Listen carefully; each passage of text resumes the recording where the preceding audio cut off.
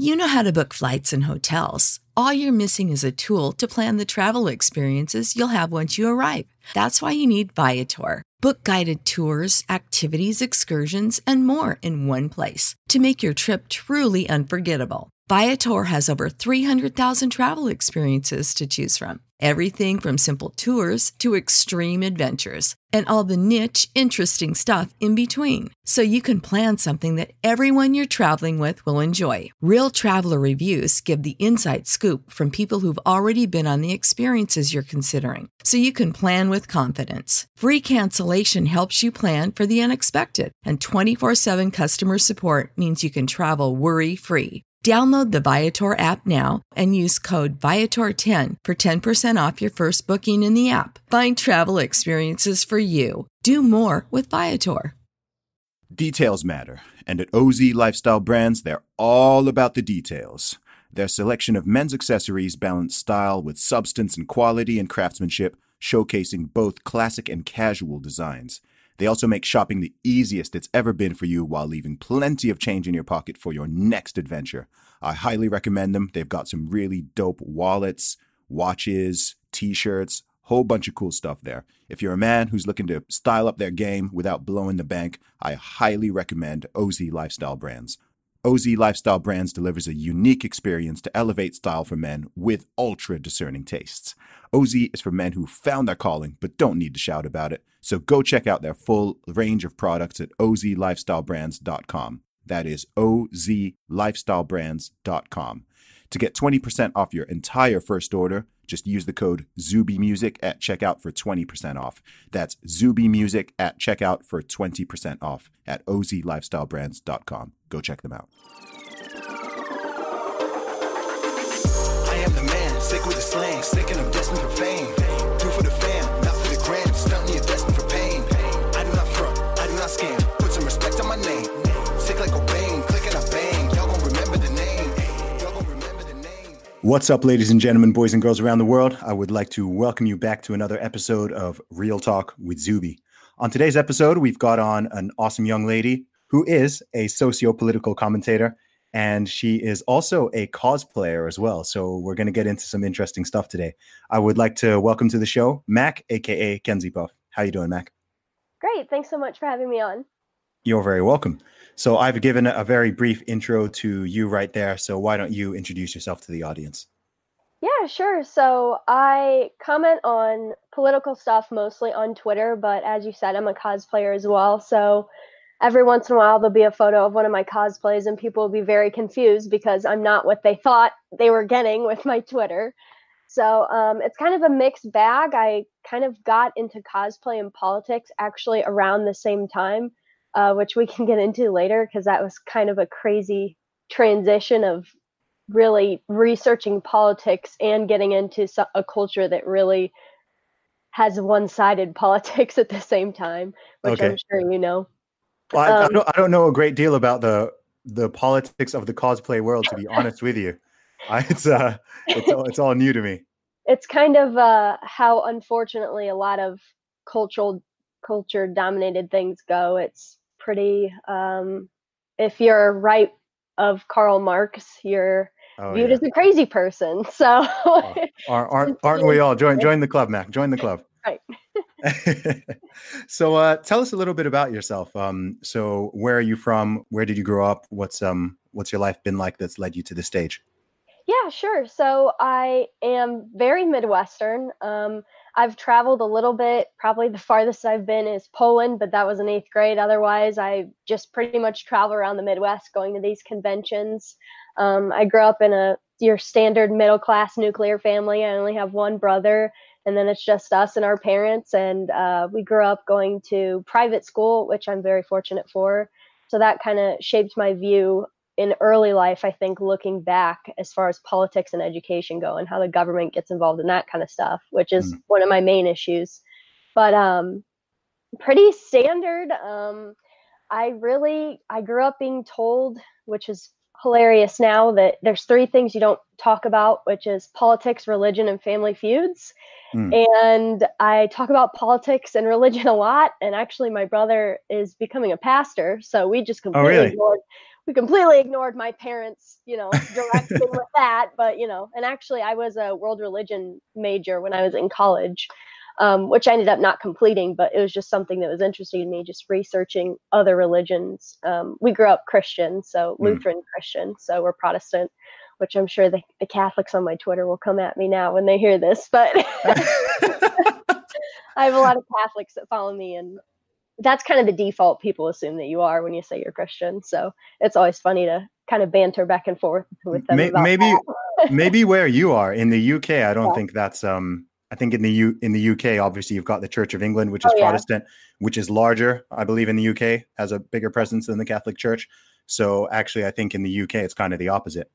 Well, and that would make sense. I mean, being Lutheran, that was a huge European movement with the Reformation and stuff like that. So it makes sense that would kind of be backwards there as opposed to the US. But yeah. So tell me, what is it that got you into talking about politics in a public forum, on social media, on YouTube, on Twitter? What was it that you said you not discovered, but you said you got into politics and you got into cosplay at the same time? Now, to most people listening, that sounds like a weird juxtaposition. Those sound like really, really different things that don't really overlap. So what was the origin story? Yeah, so I got into politics at all. I would consider myself a centrist. I know a lot of people either come from right wing or left wing, but I was pretty much completely politically apathetic. I thought, all of these people are crazy. So I think I sympathize with people, especially in today's political climate in the US. They're like, all of these people are crazy. What is going on? So I'm like, yes, I totally feel you there. So I grew up being told you don't talk about politics. So sadly, I just thought, oh, it's not important, which now I realize is kind of true, but kind of wrong. But I got involved in college in 2015 with a group called Young Americans for Liberty. And they started out of Students for Ron Paul, who's a pretty big libertarian figurehead. And I wasn't libertarian at that point, and I had no idea what it was or that it was even a thing. I just heard lib, and I was like, oh, it's a different kind of liberal, which now triggers me when people say that. But so I got involved with them, and they were really just activism based. So we would just host events on college campuses and try to reach out to students just to get them involved. We didn't necessarily care which side they came from. It was just, we thought it was important to get younger people involved in the conversation. So it was pretty much a neutral standpoint. And then I started going to these conventions that they host in all different regions of the US. And then I kind of got introduced to the Mises Institute, which is pretty staunch libertarian. Like they label themselves that, and you get into the philosophy with that. And I attended that last summer now. So it's been a year since I attended that. And that's when I really kind of buckled down and became pretty firm in my beliefs, I'd say, and found my tribe, at least when it comes to politics. Okay. And what was it that attracted you to that? I don't know much about Mises, so you can educate me a little bit on that. Yeah. So I consider myself an anarcho-capitalist. So I did the full, you're going hardcore. Full swing, yeah. Yeah. And people get scared when you say that, but no, it's funny. I like to call myself a practical one. So like if tomorrow the federal government was like, hey, we're just going to do policing and the army, is that cool? You guys can do everything else. I wouldn't be like, no, all or nothing. Screw you guys. I'd be like, I would say, oh my gosh, that's great. Yeah, let's progress that way and get people to be more freedom based that way. I would, so I'll work with people and I try to meet people where they're at. But the Mises Institute, I think, is obviously heavily influenced by anarcho-capitalism, which to me is self-ownership, property rights, and non-aggression. So that's like my trifecta there, that I try to, even if somebody doesn't agree with me completely on politics, if we can agree on those things, at least, I find it a lot easier to talk to people. And even if it's just one of those things that they agree with me with. So. Yeah, no, I mean, that's interesting. I mean, I like to talk to people of all different kinds of perspectives on this podcast, and I have done. So I think one thing that's interesting, I know from my own perspective, is that I've done, like, I don't read much about politics. Like my political views haven't really been, I don't even want to say like sort of shaped by any individual or any reading or being a member of any group. Like I've never been a part of anything. I've always just kind of literally since pretty young, I guess my sort of natural mindset and my way of viewing the world has always been kind of like center right position. And then all that's kind of happened in terms of the political quadrant is I've just sort of shifted slightly downwards from thinking, okay, the government should do this, this, and this to thinking the government should do less and less. Like I wouldn't say I'm as far as a full blown ANCAP, but I can certainly understand it. I think to me it's kind of like, I think the way I view it is just like you've got a sort of growing trend of people calling themselves socialists or, you know, promoting socialism and whatnot and advocating for government or communal ownership and all that kind of stuff. Just like how I think that, I guess, practically and pragmatically, I mean, full blown socialism, communism, we already know what the results of that are. And then I think full blown anarcho-capitalism, I'm not sold on. I can understand both positions from a sort of theoretical standpoint. Whatever the system is, I think if human beings were perfect and everybody was just nice to each other and nobody was aggressive and nobody was violent, whatever system you do, actually it would work.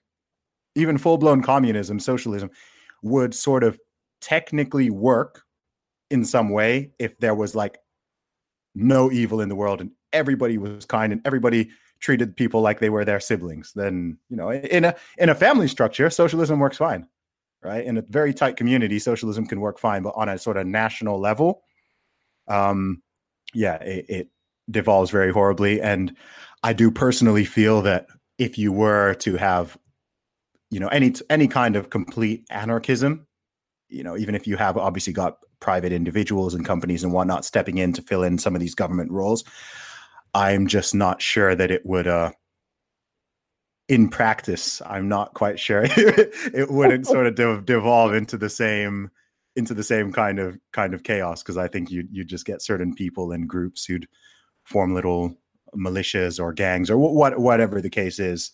And then they'd sort of start oppressing everybody else. And then you don't have anything in power that can put that in check. So that's what I think. So I'm kind of like, I lean libertarian, but I'm not. If you put me next to like a dyed in the wool libertarian, then I'm probably going to sound like they'll probably be accusing me of a socialist, and then a socialist will be accusing me of being like an evil right winger. So I guess I can't win anyway. A statist, as my libertarian, you know, friends would say. Am I allowed to say libertarian comrades? I feel like that's an oxymoron. Yeah. I try to kind of, you know, understand where people are coming from. When I first got involved in all this, there were times I would just kind of screech statist at people. But then you have to realize, well, that's where I was at. So it's unfair to look at someone and be like, you just don't know what you're talking about. It's like, I had no idea what the hell I was talking about. So, you know, I try to have conversations like this. That's why I've been loving to go on these podcasts so often now within the past year, because you get to hear other people's perspectives instead of just kind of talking at yourself on Twitter. Yeah, absolutely. So sell us on anarcho-capitalism. Why should I become an ANCAP? Well, to me, and actually a lot of fellow anarcho-capitalists get kind of miffed at us that are Christian and anarcho-capitalists because, you know, they say, oh, well, you're Christian, so that's authority, so you can't be ANCAP. And I'm like, guys, there's a difference between political anarchy and moral anarchy. I think most people would agree that moral anarchy is not a good thing. There should be some set, you know, we can disagree on what set, but there should be some set of guidelines at least.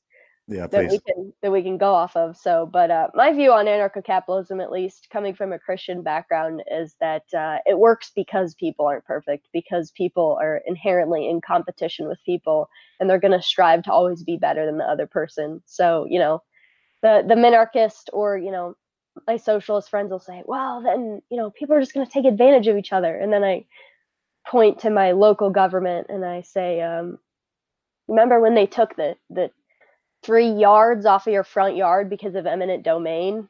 That's them literally taking things away from you. So my position on it is just that it's the most ethical position to have. I'm not going to call anybody that doesn't have it unethical. I totally understand minarchism and where people are coming from, but to me, that's the ultimate goal, is everyone coming from this place of, private property rights, non-aggression, and self-ownership. And to me, anarcho-capitalism is the only way that everybody truly owns themselves and doesn't at some point, for some reason, have a government gun to their head saying, listen, I know you would freely donate to this person on a GoFundMe, but we need your tax dollars because we're totally going to do with it what we say we're going to do with it. So, yeah.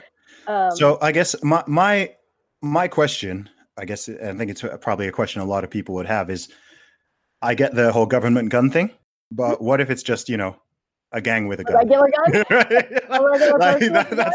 That's kind of my thought. It's like, I get that. Like, I'm kind of on board with that. You're like, but what if it's another person? Yeah, exactly. Because that you can't have, I think once you're past a certain level of population, this is just kind of observing the world.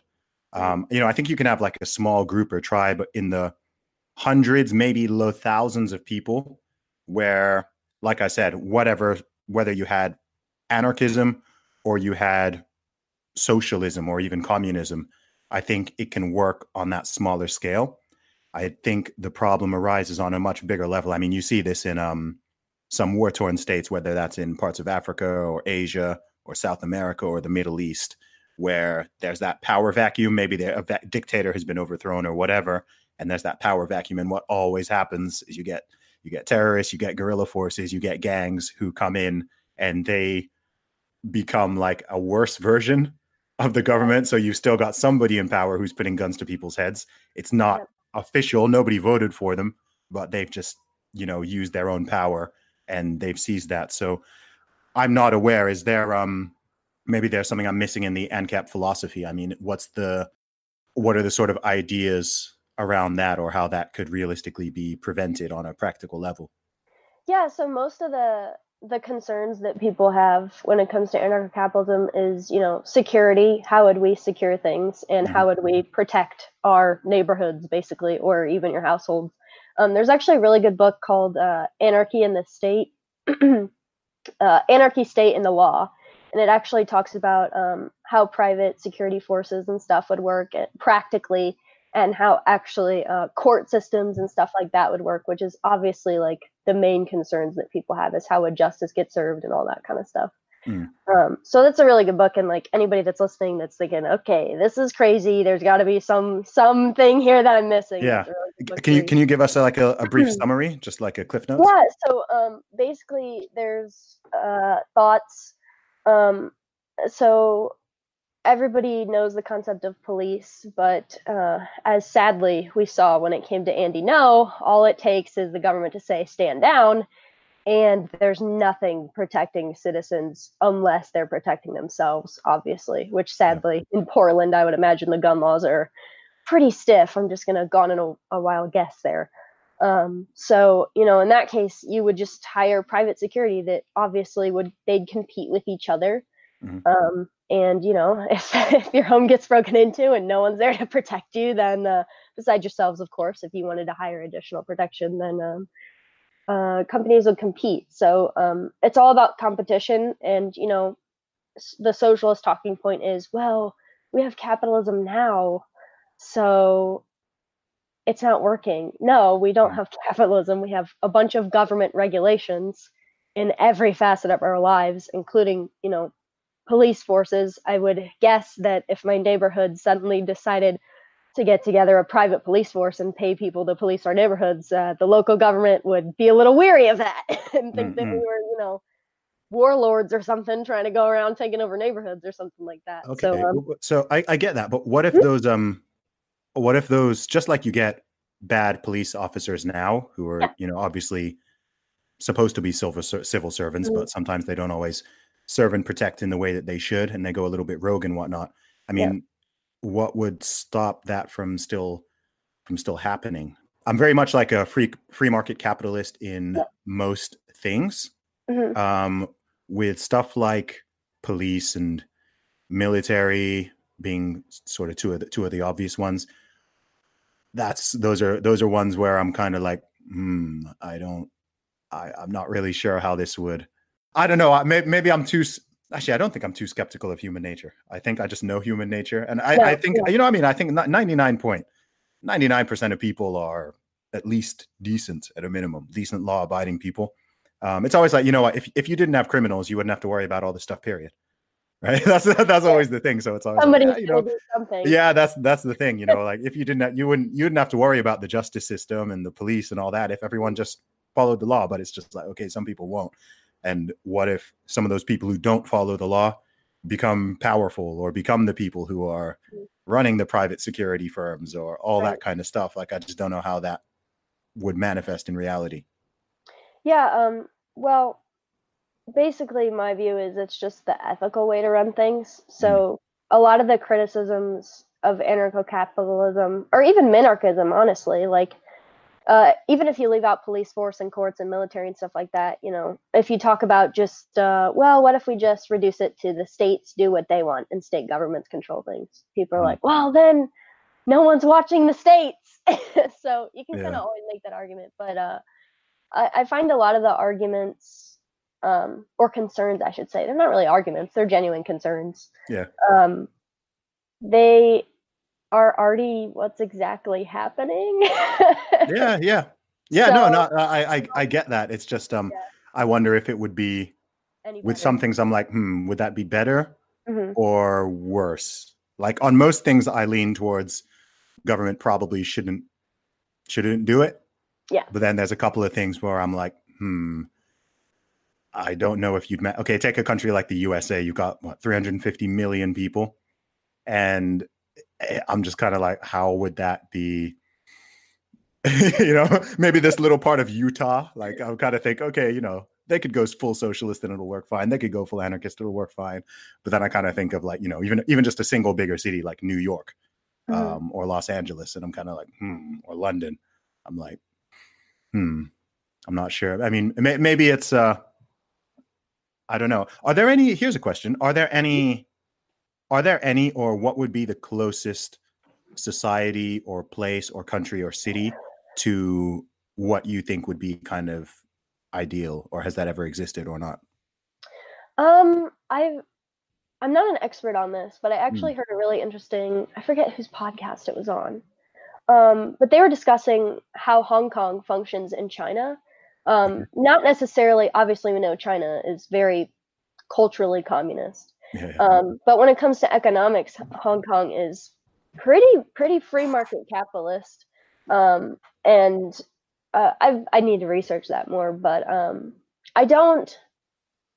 I think a lot of the things that we see that are anarchy based that people point to for saying anarcho-capitalism wouldn't work are sadly anarcho-communist type things, which is unfortunate. And even libertarian started out as a quote unquote left ideology, and actually Rothbard, somebody that's associated with Mises and all those guys, he wanted to take it back to say no, it can be right wing. So I think the trouble when you talk about anarchy in these societies is most of what people know, and if you ask me, it's because that's how universities and stuff teach things. They're always going to be left biased, but most of what people know about anarchy, or when you think anarchy, you think like Molotovs being thrown in the streets and crazy stuff. But I think that's because of the huge left influence in culture.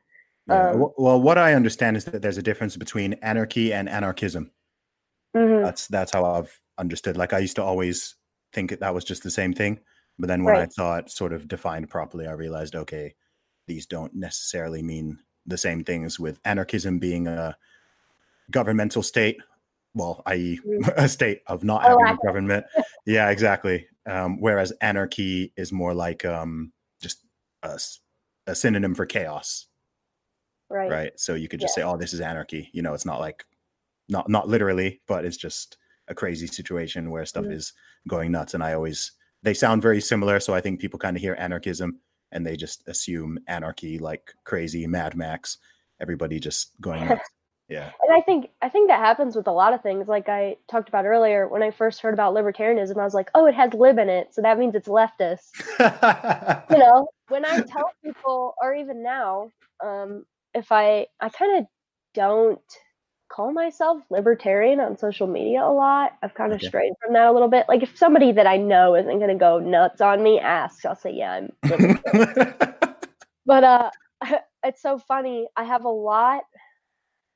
I don't know why. I think it's because I'm not constantly talking about how I hate Trump. I've acquired all these very conservative older people that follow me on Twitter, and they're the best. They're the best. Yeah, they're so passionate. They are. Every once in a while, I will tweet something like, democracy is a god that failed, and here come the boomers. Like, I love them. I love them so much, but sometimes, and then they go, well, what? So you want no government? I'm like, did you see the yellow and black on my profile? Like, I'm sorry, was there a miscommunication here? So I'm joking that I need to make like an intro video for my Twitter and pin it to my pinned tweet, like, hi, I am not a conservative, stereotypical Republican. Everybody thinks I'm a Republican, and I'm not even American. So, right. Well, yeah, I can't imagine how ridiculous that is. I don't even have that defense. I have to be like, oh well, shoot, I can't say I'm from another country. I just have to try to convince them that I'm not secretly Republican and secretly a Trump supporter. But that said, though, if I my values actually align more with the Republican Party than with any UK party, as far as I'm aware, though. So if someone calls me a Republican, I'm like, I guess I would be if I were from there. So you're like, it's close enough, I guess. Yeah. But I feel like there's what the Republican Party stands for and what it is. So that's a whole other thing. Yeah, that's true. Today's podcast is sponsored by Benign Images. Benign Images is a storyteller consulting company. Through meaningful dialogue and guidance, they help storytellers of all kinds to tell the stories that they feel they have a need to tell. Whether it's through simple editor services, consulting, or helping creatives to set up an effective work habit, Benign Images will work with you to help you become a better storyteller. Start your project with them today by visiting their website, benignimages.com. That is benignimages.com, BENIGN images.com. Go check them out. So tell us a little bit about cosplay. So that's a whole different world. But I'm curious as to what attracted you to it and how you get involved in it. Yeah, so I have kind of always had a group of friends that is on the nerdier side, playing like tabletop card games like Magic and Yu-Gi-Oh! And that kind of stuff. And video games, even though I'm not super into them myself, all my friends are super into, World of Warcraft and all that kind of MMO stuff. So I've always been around that kind of crowd. So that included Japanese anime and that kind of stuff. And for whatever reason, I didn't really get into them at the same time because I wanted to. It just kind of happened that way. Right in 2016, when the election stuff started happening and I started talking about politics, I discovered cosplay, which some people are probably like, what is that? It's just costuming. So most people know about New York Comic Con and that kind of stuff, like comic book stuff. Which is still cosplay, but I do kind of the Japanese side of that, and I mostly do anime characters and stuff like that. So I've only been reading and watching that kind of stuff for, probably 3 or 4 years now, and then I got into cosplay in 2016. Okay, and what was the gateway drug? So I saw this TV show, and it's weird because I don't watch reality TV. I must have just been, I think it was on the science fiction channel that we have in my area, and it was the show called Heroes of Cosplay, and It was professional cosplayers, which blew my mind. I thought, people make money off of this? What is this? So, which I was getting into libertarianism at that time. I'm like, yes, peak capitalism. People can make money off of it. So it just had 4 or 5 female and male cosplayers just going to conventions and showing like how they made their costumes and stuff like that. And I thought, that's cool. I want to do that. I can't sew, so I don't know what the way around that is, but I'm going to find it. Yeah. So we have a local convention that happens in my area every May, and the first time I went in like a generic, like I wasn't really a character. I was just like, I'll just wear like a costume. Oh, okay. And then I saw how much fun everybody was having, and I was like, no, I need to like find a character that I like and get that. So that's what I did, and I kind of just, unfortunately, it's really expensive, but Yeah. it's so fun. So, you know, a lot of people in the cosplay community, I think the reason why people lean left, it's kind of like why a lot of creative people I feel lean Creative. left. Yeah, creatives in general. I mean, you're talking to a musician here, so Yeah, so I know the deal. um, it's because a lot of people, at least especially with nerdy or stuff like video games and stuff like that, you get picked on, and you feel like you don't have a space that you can go. And here's this political ideology that promises a safe space. So why would you not think that that's logical? You know, from my standpoint, it's like, no, you're creative. Like, people should be able to do whatever they want and dress up however they want and all this stuff. But I get where they're coming from, to be honest. But, Yeah. I mean, I don't know how aware you are of this, but you know, one of the big determinants of political ideology is actually just personality traits. Mhm. And so, yeah, I mean, people who are into stuff like cosplay and music and arts in general tend to be very high in like the openness dimension in terms of the big five. And that is the biggest predictor of whether or not somebody will lean left. So as a result of that, that's why most actors, musicians, singers, I guess even cosplayers, you know, people who are creative, it's kind of like a 80-20, 90-10 split on those things. Sometimes probably even worse than that. Like I'm sure I've been in some rooms where I'm like the only guy who's not, you know, like a full-blown lib. But you know, it's you know, it's interesting. I was really interested when I first learned that a couple of years ago, because it just made so many more things make sense. Because I had been like, like why is this the case? Like, why is everyone of the same alignment? Down to the fact that, I mean, in the music world, for example, they almost just assume everybody's liberal. Yeah, like talk to you like, yeah, and this, and you'll just look at them like, well, no, dude. What are yeah. No. Like if you go to an event, right, or you know, I'm just talking to someone, like it's like with a lot of things people say, I can tell they're just like making the assumption, like, okay, this guy obviously agrees with me, and he's black too, so you know, obviously he'll agree with me on this thing. Nah. Like, you know, I'm like, no, like why would you expect 50% of the musicians at a rap festival to be female, and 98% of rappers are male? So it doesn't make sense, right? It makes as much sense as trying to make like 50% of primary school teachers or nurses male. Like, it's not going to happen unless you horribly discriminate against people. Yeah, which I is found not what that you out. want. It's talking about like going to events. I didn't even really realize. I mean, I was just getting into politics, so I went to my first convention out of my state. It was in Ohio, and it was my first like mid-sized convention. There's probably like 11 or 12,000 people there, and they always have an opening ceremony where they introduce the guests that are going to be there that you can meet and talk to throughout the weekend. Okay. And they said something that the convention chair, which is like the head of the convention, said something to the effect of, and if anyone says anything that makes you uncomfortable, let us know and we'll let security know. Oh, wow. And I'm sitting there like looking at my friend and my boyfriend next to me. I'm like, we gotta go. We're gonna say something. It's gonna like, they're just gonna hear us having a conversation and just so it just takes that one snowflake.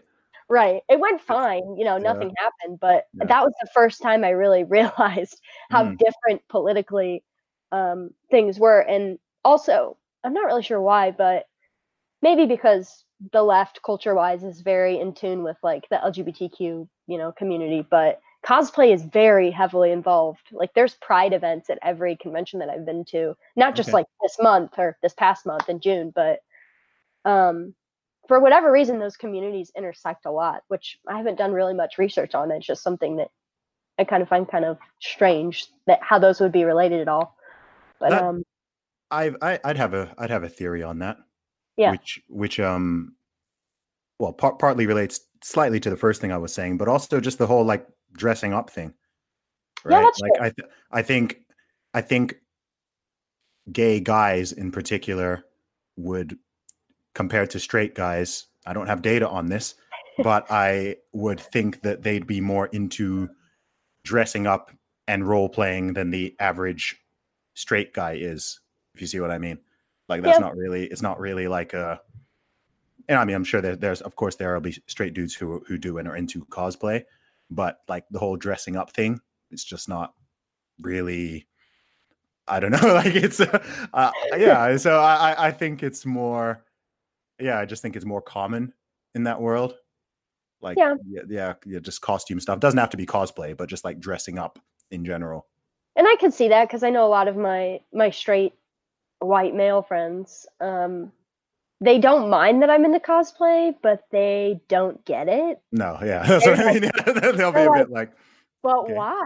Why? Like, I just like wigs. And they're like, oh, okay. And honestly, even my mom, this is hilarious. And actually, this might, I don't want to make any assumptions, but this might be why the LGBTQ whatever community is involved with cosplay too. The first time I was trying to explain to my mom what cosplay was, she's like, where is that? Like, she thought it was a city. And then she went to, well, why do you have all these wigs? And she's like, is this a weird thing? Like, she thought it was a weird thing. Like, she thought it was like some weird, like, sexual thing. I'm like, no, I just like wigs. It's not anything weird like that. It kind of is to some people, isn't it? Like, it blends into that whole, like, weird anime, hentai kind of world. Not for everyone, but there's like an overlap. There are like 18 plus panels at conventions too. Yeah. That, you know, everybody's got to go home, and then there's like, you know, random panels about stuff. So there's like a part of it. It's like some people who are really into just like, even not cosplay, but like anime and like manga and stuff. Like there's that subsection of it, that subgenre, where it's all like, yeah, it all gets very, very weird. Yeah. To say the least. Unfortunately, the I don't want to say, no, they're weird. I'm just gonna say it. They're weird. They're always like the loudest. So like, you say, "Oh, I cosplay," and someone's like, "Oh, why?" And I'm like, "No, it's not weird. I swear, it's not weird." They always assume the worst. Of course. Thing. It would be like if you're like, "I'm a musician," and they're like, "Oh, so you do drugs?" And it's like, no. It's like, "Oh, I cosplay." "Oh, so you're into weird kinky sex stuff?" It's like, no, I'm not. It's just, I just like wigs, and I have wigs. That's really all it is. I just like, that's my favorite part of it is, I mean, I like the costumes, but I like wigs. So when you see the dude in the tentacle costume, you run. Yeah, no. So, do you know about furries? I do, yes. I've met a few.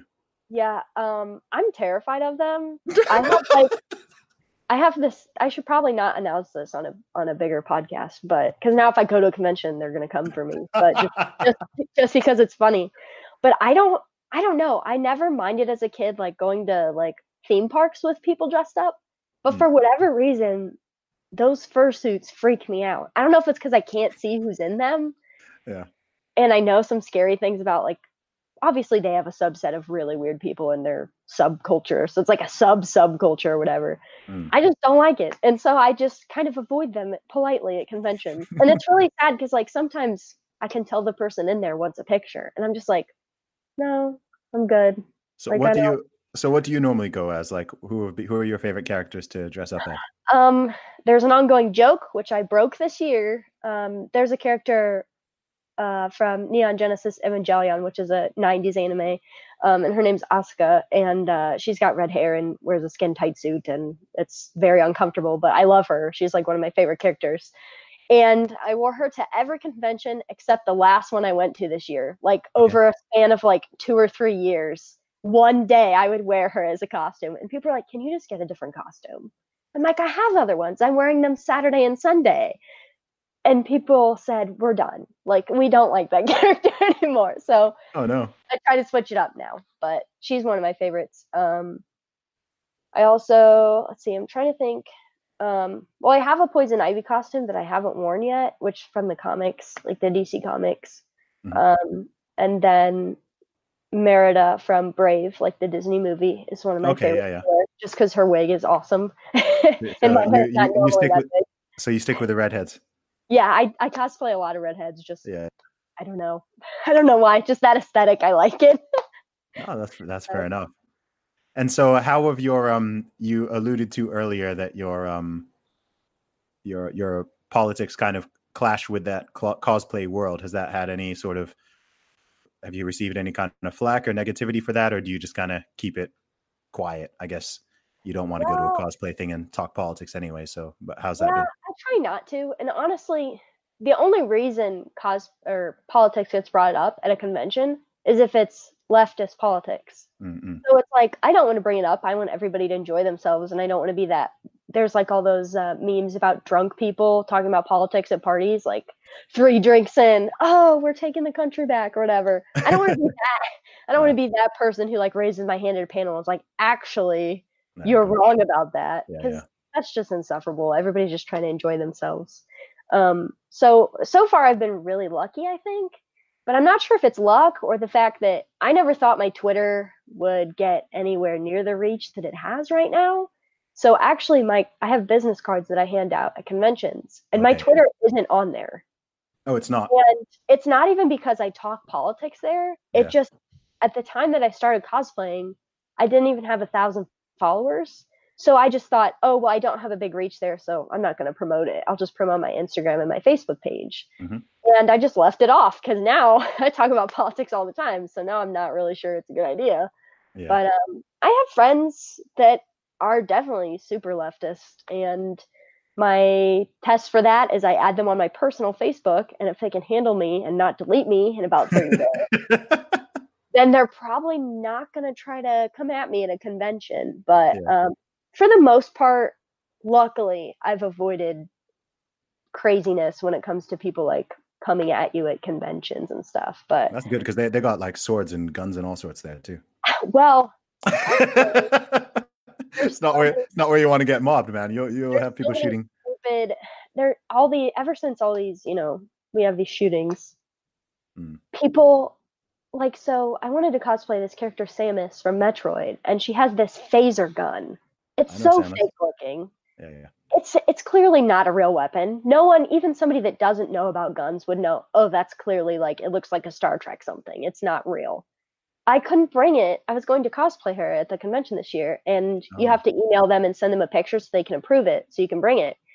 And they said, no, unless you put a giant orange dot on your prop, you can't bring it in. And I said, well, that's ugly. I can't cover that in photo shoots. I'm not going to paint it like that. And they said, well, then you can't bring it because it might scare people or alarm them. Gosh. So is that kind of like a general rule now that you can't bring? Yeah. They're really cracking down on, I mean, if it's like a giant sword, they're fine with it, but you still have to have, at most conventions, like a big ugly zip tie on it.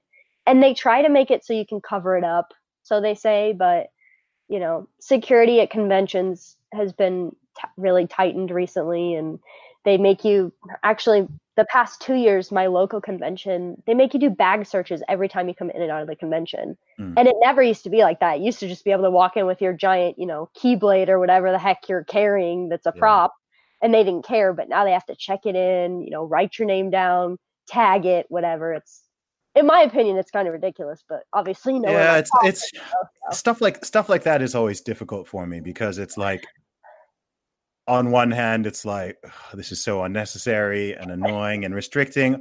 On the other hand, it's like, I completely get it. It's like, there's crazies. yeah. It's not like something like that has never happened, but it's like, how many shootings in a year do you get? You know what I mean? It's so, and you never know. I mean, wasn't there that one, there was one at like a video game tournament. Was it last year or the year before? Oh yeah, I think it was a Madden tournament. I think it was in Florida. Yeah, and I think and one of the players got killed, right? Yeah. Yeah, I mean, so stuff like that does happen. That's the sad thing. So wherever people are going, it could be a church, a convention, a nightclub, whatever. It's like, it's always that balance between, even every time I fly, every time I go to an airport, and you're going through the whole security, and like, I travel quite a lot, and you can't have your liquids, and you got to put a thing in a little bag. And I mean, I've been flying since I was a little kid, so I remember when people used to smoke on planes, right? I don't know if you ever experienced that. Like, it's probably, no, it's probably.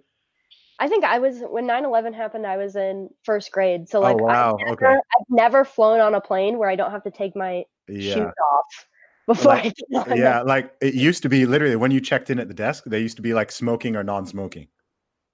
Right? Like you used to be able to smoke on like people used to smoke on planes, so they just have the curtains. And then like if you went to the bathroom, sometimes you'd have to walk through the smoking section. So you just kind of go through the curtain and like you're just seeing like there's just like smoke everywhere and like the smell, and you're just like, and that sounds so crazy now that you could like smoke on a Yeah. plane. Well, and Um my parents tell me we used to just this was in the 80s, of course, but hmm, they're like, we used to just hang out at the airport. Like there were arcades and stuff, and we just go hang out at the airport. yeah. And it was cool. You didn't have to go through security or anything. You could wait for whoever's flying in that you're picking up. But now, you got to go through Hmm. security if you want to meet them all the way at the gate. And you just kind of have to wait in this designated area where everybody's been checked out. But Yeah, yeah, it's a shame. I think that's one of the saddest things in societies because like mm, a very small handful of people kind of mess things up for everybody else, and yeah, then everyone else for the rest of eternity now has to kind of pay the penance for the one idiot who decided to yeah, go and hurt people in some place, and now you've got to take all these precautions, and as you say, it's affecting a cosplay convention where you can't right. take a little toy gun that you've made, and it's I don't know. I don't know what the right balance is. I really don't. But so what are you kind of focusing and working on now? Are you particularly trying to grow your social media following, or what are your goals? I know you've got a YouTube channel, you're on Instagram, you're on Twitter, you're on Facebook, but like is there like a particular thing you're trying to do? Like, I want to get this message out here, or I want to grow this following, or, where do you see the future going for you? Yeah. So now that I mean, I didn't have a following on Twitter, but now that I do, I might as well use it. So, what I'd like to do is I know honestly, a lot of people that interact with me on Twitter are surprisingly cool with the weird costumes that they don't really care about floating in between these political takes. So I would ideally like to start traveling more to conventions, just, all over, not just in the Midwest. I would Mm, like to get out to the East and West Coast and stuff like that because that's where the bigger ones are really. And I'd like to start doing panels just on random stuff and just trying to like reach out to people that way. Not necessarily like shoving politics down their throats, but like maybe have a panel on like how creativity or like how to run your business and stuff like that at cosplay conventions because I think people in general learn better if you're not, shoving your beliefs down their throat, but you're framing it in a way that they can understand. mm. And I know there's pretty big debate in the cosplay community right now. There's kind of a clash between people that do it for fun and people that do it as a business. And there's kind of a fight between them right now. And like, well, that's not fair because you're taking away views. They think you're taking away views from other people. There's Okay. not how that works. It's kind of like the whole wealth thing. Well, if you have more money, I have less. It's like that's not Yeah. how that works. Yeah. So Um, sorry to interrupt. I mean, the people who do it as a business, mhm. what's their model there? How do you become Yeah. is it just So Patreon stuff, or how does it work? there's a lot of Patreon stuff. Um, Crowdfunding type stuff, but Mm. also a lot of people sell prints and pictures of themselves, like they have professional photos taken. So they'll like work for a company that's going to an anime convention at a booth and sell their prints and also kind of promote for the company. Or recently, there's a lot of people branching out into other things, like making their own cosplay fabrics and selling it in stores and stuff like Okay. that. Mm. So, and actually their own props too, like they'll just start a prop making business too and sell it to people. Because a lot of people that cosplay, I mean, even me, I kind of thrift what I can, but I don't sew like any of my own costumes. I commission most of my stuff from other artists. So Okay. there's a huge market for that too. So a lot of professional cosplayers kind of reach out into all those little areas. Okay, that's interesting. That's Yeah. interesting because it's one of those worlds like I know a little bit about, but Yeah. I've never. I even like to see the costumes. Like I like to if there's like I haven't been to a convention myself, but if I see that there's been one, like I will sometimes look through the photos and be like, oh, that's a dope Yeah. costume. That's cool. Like the coolest ones I remember seeing were some of the Transformer ones, which actually transformed. Oh We yeah, had I like the thought those guys were like so cool. Bumblebee and Optimus Prime, and like they literally like crouched Big down. balls. I was like, dude, like Yeah. that is that's just dope. There's Uh, people that go really serious into it. I saw this one this past year with the Endgame and Marvel movies coming out, and it was mhm. Thanos, and this guy was on stilts to like be as tall, like model Oh scale, wow. big as Thanos was, and his daughter was like the little baby Gamora from the movie. And he was like holding her hand, and he looks so big compared to her because he's on stilts in the Yeah. costume with like Wow. makeup on and everything like that. So people get really into it, and it's really cool. And it really is kind of an art thing. Mm. So I wish it wouldn't get so political because I feel like everybody likes to enjoy it no matter what side you're on. Yeah, definitely. I mean, we live in a weird time where everything is politicized. It's in some ways sometimes I feel like it's a good thing, and then sometimes I'm like, no. Like Yeah. I think it's good that people are more aware and involved, and I'm a big fan of discussion, so I think it's good people are talking about it and having these conversations and stuff like that. And you've got YouTubers popping up, and you've got podcasts popping up, and people getting really active on Twitter and stuff like that. But then with some things, I'm kind of like, oh, does this have to be? Not everything needs to be political, like, whether it's music or sports or cosplay, like you're saying, or video games. When they start heavily politicizing everything, I'm kind of like, oh gosh, like just give me my video game, give me my ice cream. Don't tell me who to vote for. Like, I just want the ice cream. Right. Like I don't need my ice cream virtue signaling to me. Just At Ben and like, Jerry's. yeah, exactly. Yeah, exactly. I'm like, look, just ice cream. Yeah, and that's why, I kind of go back and forth. I almost just want to take it from a standpoint of I'll go to conventions and like just like the best way to change someone's mind is just be friends with them, which is why I hate this idea that you can't be friends with people that you disagree with politically, because on some level I get it. There's people out there straight up threatening people's lives. yeah. That I get, I can understand. But, the maid of honor at my wedding is a feminist. Like, we don't agree on everything. That's fine. We can have discussions about things, and she's changed my mind on some things, I've changed her mind on some things. That's how it's supposed to work. That's how people are supposed to interact with each other. You're not just supposed to be screaming at each other like, no, you're wrong. That doesn't do anything. Doesn't do anything.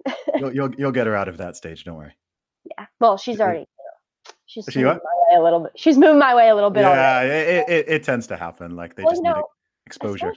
In modern day, a lot of people that just they have their views, but they stay pretty moderate or centrist, are moving one way or the other because people are screeching them, pick a side, and they're like, okay, yeah. side. It's like you must have come across that meme on Twitter where it's like the most inaccurate meme. It's like this thing where it's basically like making fun of centrists, and it's basically saying like you can either be a good guy or a Nazi, and I'm like, those are not the two options here. So it's got like the right, and it's got like guys in like KKK hoods or whatever, and I'm like, dude, not like the whole right. 50% of the population is not like some sort of like ethno supremacists or something. And then it's like, either you're on the good guys or you're with like the worst of the far right. And you're just like, no. I tweet about this all the time. But one of the most frustrating things is, I mean, I'm sure you get this because I'm a woman. So people just look at me and they're like, oh, she's a leftist, which I just laugh at them. But they figure it out eventually. I had a tweet making fun of companies for like promoting Pride Month, like randomly when they don't have. Oh gosh, yeah. I made a tweet, and so I actually had a lot of people who were obviously they lean left follow me because of that tweet. Yeah. And slowly, I just see them reacting to my other posts, saying, "Wait a second, wait a minute." So I get a lot of people who just kind of look at you and they're like, "Okay, so this is what you think." And I know you talked about that, like being in a room and someone's like, "Oh, this dude's a Black musician, so he'll agree with me that 50% of musicians at the festival should be this." It's like, no. Just like talk to people first. Yeah. Well, of course, it's because people will see you and they'll be like, okay, they'll look at the clues, right? Like your age, your gender, down to your glasses. They'll be like, yeah, she's liberal, right? It's true, right? Like people like look at people and it's like, okay, yeah, that and that. They tick those boxes, so okay, they'll be that. Oh, that guy there, okay, he's that and that, so he's probably one of them. I kind of went through my phase when it comes to centrist, because I mean, that's basically what I was. When I took political quizzes, I didn't really have any, it's not that I didn't have opinions, I just was kind of apathetic about it. So I went through my phase right after I got in where I was like, no, they're just as bad as people that are extreme on right and left because they won't take a position. It's like, you have to understand most people just go about their lives and they don't care about this kind of stuff. Like where I was, is what most people are. They just want to take care of their families and not be bothered. Yeah, yeah, literally, And literally. that's why I grew up. I figured out I used to be kind of resentful that I grew up being told don't talk about politics, but it's just because most people just genuinely don't care. They just want to do their thing and live their lives however they want. Which What now, you'll Yeah, no, what you'll continue finding if you're anything like me as you get older, like especially over the next decade, is you'll mhm, find that like more and more stuff that your parents and older people said to you and loads of traditional ideas, like it starts to make more and more and more sense. You're like, oh, mhm, now I get why they said that. Oh, now I get why they did that. Like between the ages of 20 and 30, I yeah, really had that. Like I started being like, man, there's so much stuff like my parents used to say, or I mean, like I understood most of it, but there would always be some of those things like, well, why is it like that, or why does society have to do things that way? You know, you go through that period of questioning it all, and then especially now at the current time where it seems like there's no objective reality anymore, or people don't want to have it, and it's like, okay, I yeah, get why. I now better understand some of those more traditional sort of values and ideas of just having something that doesn't move too much, and okay, you know, and I think there's this sort of arrogance as well that comes with I guess which comes with use, which is good to a degree because you want to challenge and mhm, question things. But I think you find a lot of people have this idea that just because an idea is old, that it's bad, mhm. right? And that it needs to be changed. Yeah, It's like, well, certain traditions and ideas and things in culture sort of, you know, they knew what they were talking about. Like it survived for thousands of years for a reason, not because people just wanted to like oppress people and be mean. right. And I kind of went through probably when I first started college and started getting into politics. I kind of went through my questioning phase, like, oh, well, why are these people so traditional? This is dumb. Like, it doesn't Mm. matter. Just let everybody do what they want. And then I I harp on this all the time, but like your personal preferences really don't have anything to do with libertarianism. And that's why I kind of stray a little bit from calling myself libertarian to people because then they assume that I'm like, dude, but weed, like, and all these drugs. Oh, And I'm yeah. like, I don't have a problem with people doing that as long as they're not hurting anybody else, but Yeah. that's not who I am. Yeah, So yeah. I don't want to be seen I'm as very that. much the same. I'm very So much the same. My social values and moral values and my political values don't really overlap that much. yeah. Like socially and in terms of my own sort of moral stance, like I'm pretty because I could be considered pretty conservative. And I don't know, it depends on what you compare me to. Like Yes. compared to That's an what older generation, I'm probably pretty liberal compared to like people my age and younger. Like I probably seem very conservative. But it just kind of depends on the thing. But ultimately, I'm like, well, I have no desire to impose that on other people. So for that reason, I lean more libertarian politically because I'm like, this is what I think, this is what I believe, but I'm not trying to like force that on anybody else. right. That's why I kind of laugh so hard whenever I talk about anything like remotely traditional, like because I get libertarians coming at me saying, "Well, then you're not libertarian." It's like, did I say government should enforce that? No, I just said I want to homeschool kids when I have them. I didn't say I want the government to come rampaging through your house and make you stay at home with your children. I just said I think that's probably a good idea given what's happening in society. And, libertarians, I feel like we're pulled different ways so much that I feel like why people feel like they have to do that is because if they don't, then they're going to get attacked by the left or right. Yeah. And we just need to do our own thing and not worry about what the right or the left is going to say because you're just going to go insane. Because I went through that moment where you're like super black pilled. You're like, all these people aren't listening to what I'm saying and they're just going to believe what they want anyway. It's like then you start talking to real people and you find out not everybody's crazy. So it's just the No. loudest people are crazy. So Yeah, and they're all on Twitter. yes, All on especially Twitter. since Tumblr kind of got shut down. Oh We kind gosh. of got invaded by Tumblrinas and they're everywhere. Yeah. It's disturbing. And they all have blue check marks somehow, even though they only have like 2,000 followers. I'm like, what's going on, guys? I'm so confused. Tinfoil hat. Yep. Yeah. Awesome, Mac. I'm just looking at the time. We're coming up to an hour now. So why don't you let people know where they can find you online, where they can follow you? Yeah, sure. So you can find me on Instagram and Twitter at underscore Kenzie Puff, KenziepUff. And then if you're interested in my cosplay, I have a Facebook page called Kenzie Puff Cosplay. And that's 2 words. and my YouTube and my political Facebook page. I like to keep them separate for people that don't want to be too weirded out by cosplay. It's just Mac, M-A-C-K, and Liberty, and that's 3 separate words. So you guys can find me there, and hopefully I'll be posting a lot more on my YouTube in the coming months too, since it's summer now. Awesome. Mac, thank you so much for coming on the Real Talk with Zuby podcast. It's been a pleasure getting to know you. Yeah, thanks so much. You too. Awesome. Talk soon. Bye-bye.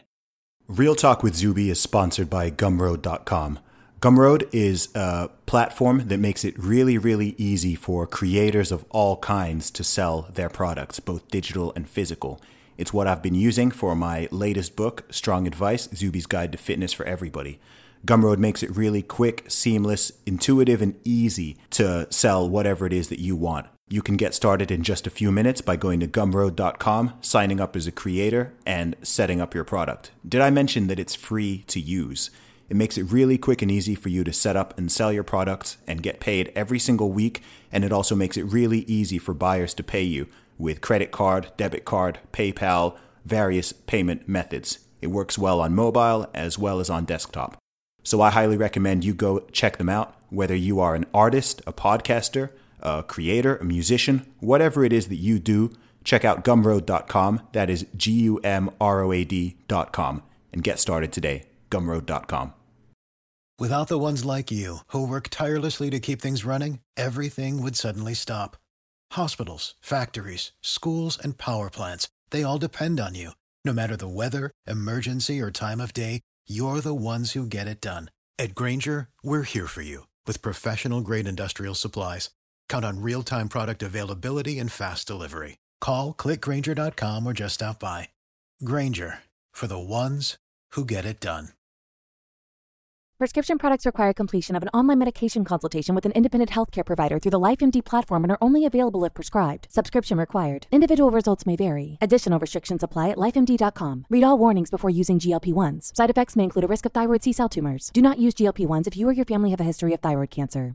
If you've struggled for years to lose weight and have given up hope, did you know you can now access GLP-1 prescription medications through LifeMD? LifeMD is now offering eligible patients online access to GLP-1s, the breakthrough prescription medication that can help you lose body fat and weight. Listen to what people are saying. Probably the easiest thing I've ever done. The medication comes in the mail, and it's very easy to use. I've been able to live my normal lifestyle, and I've lost 20 pounds already, and I've never felt better. It changed my life. And here's the best part. Your insurance may cover 100% of the cost of your medication. So go to TryLifeMD.com to have your eligibility checked right now. Get started today at TryLifeMD.com. That's TryLifeMD.com.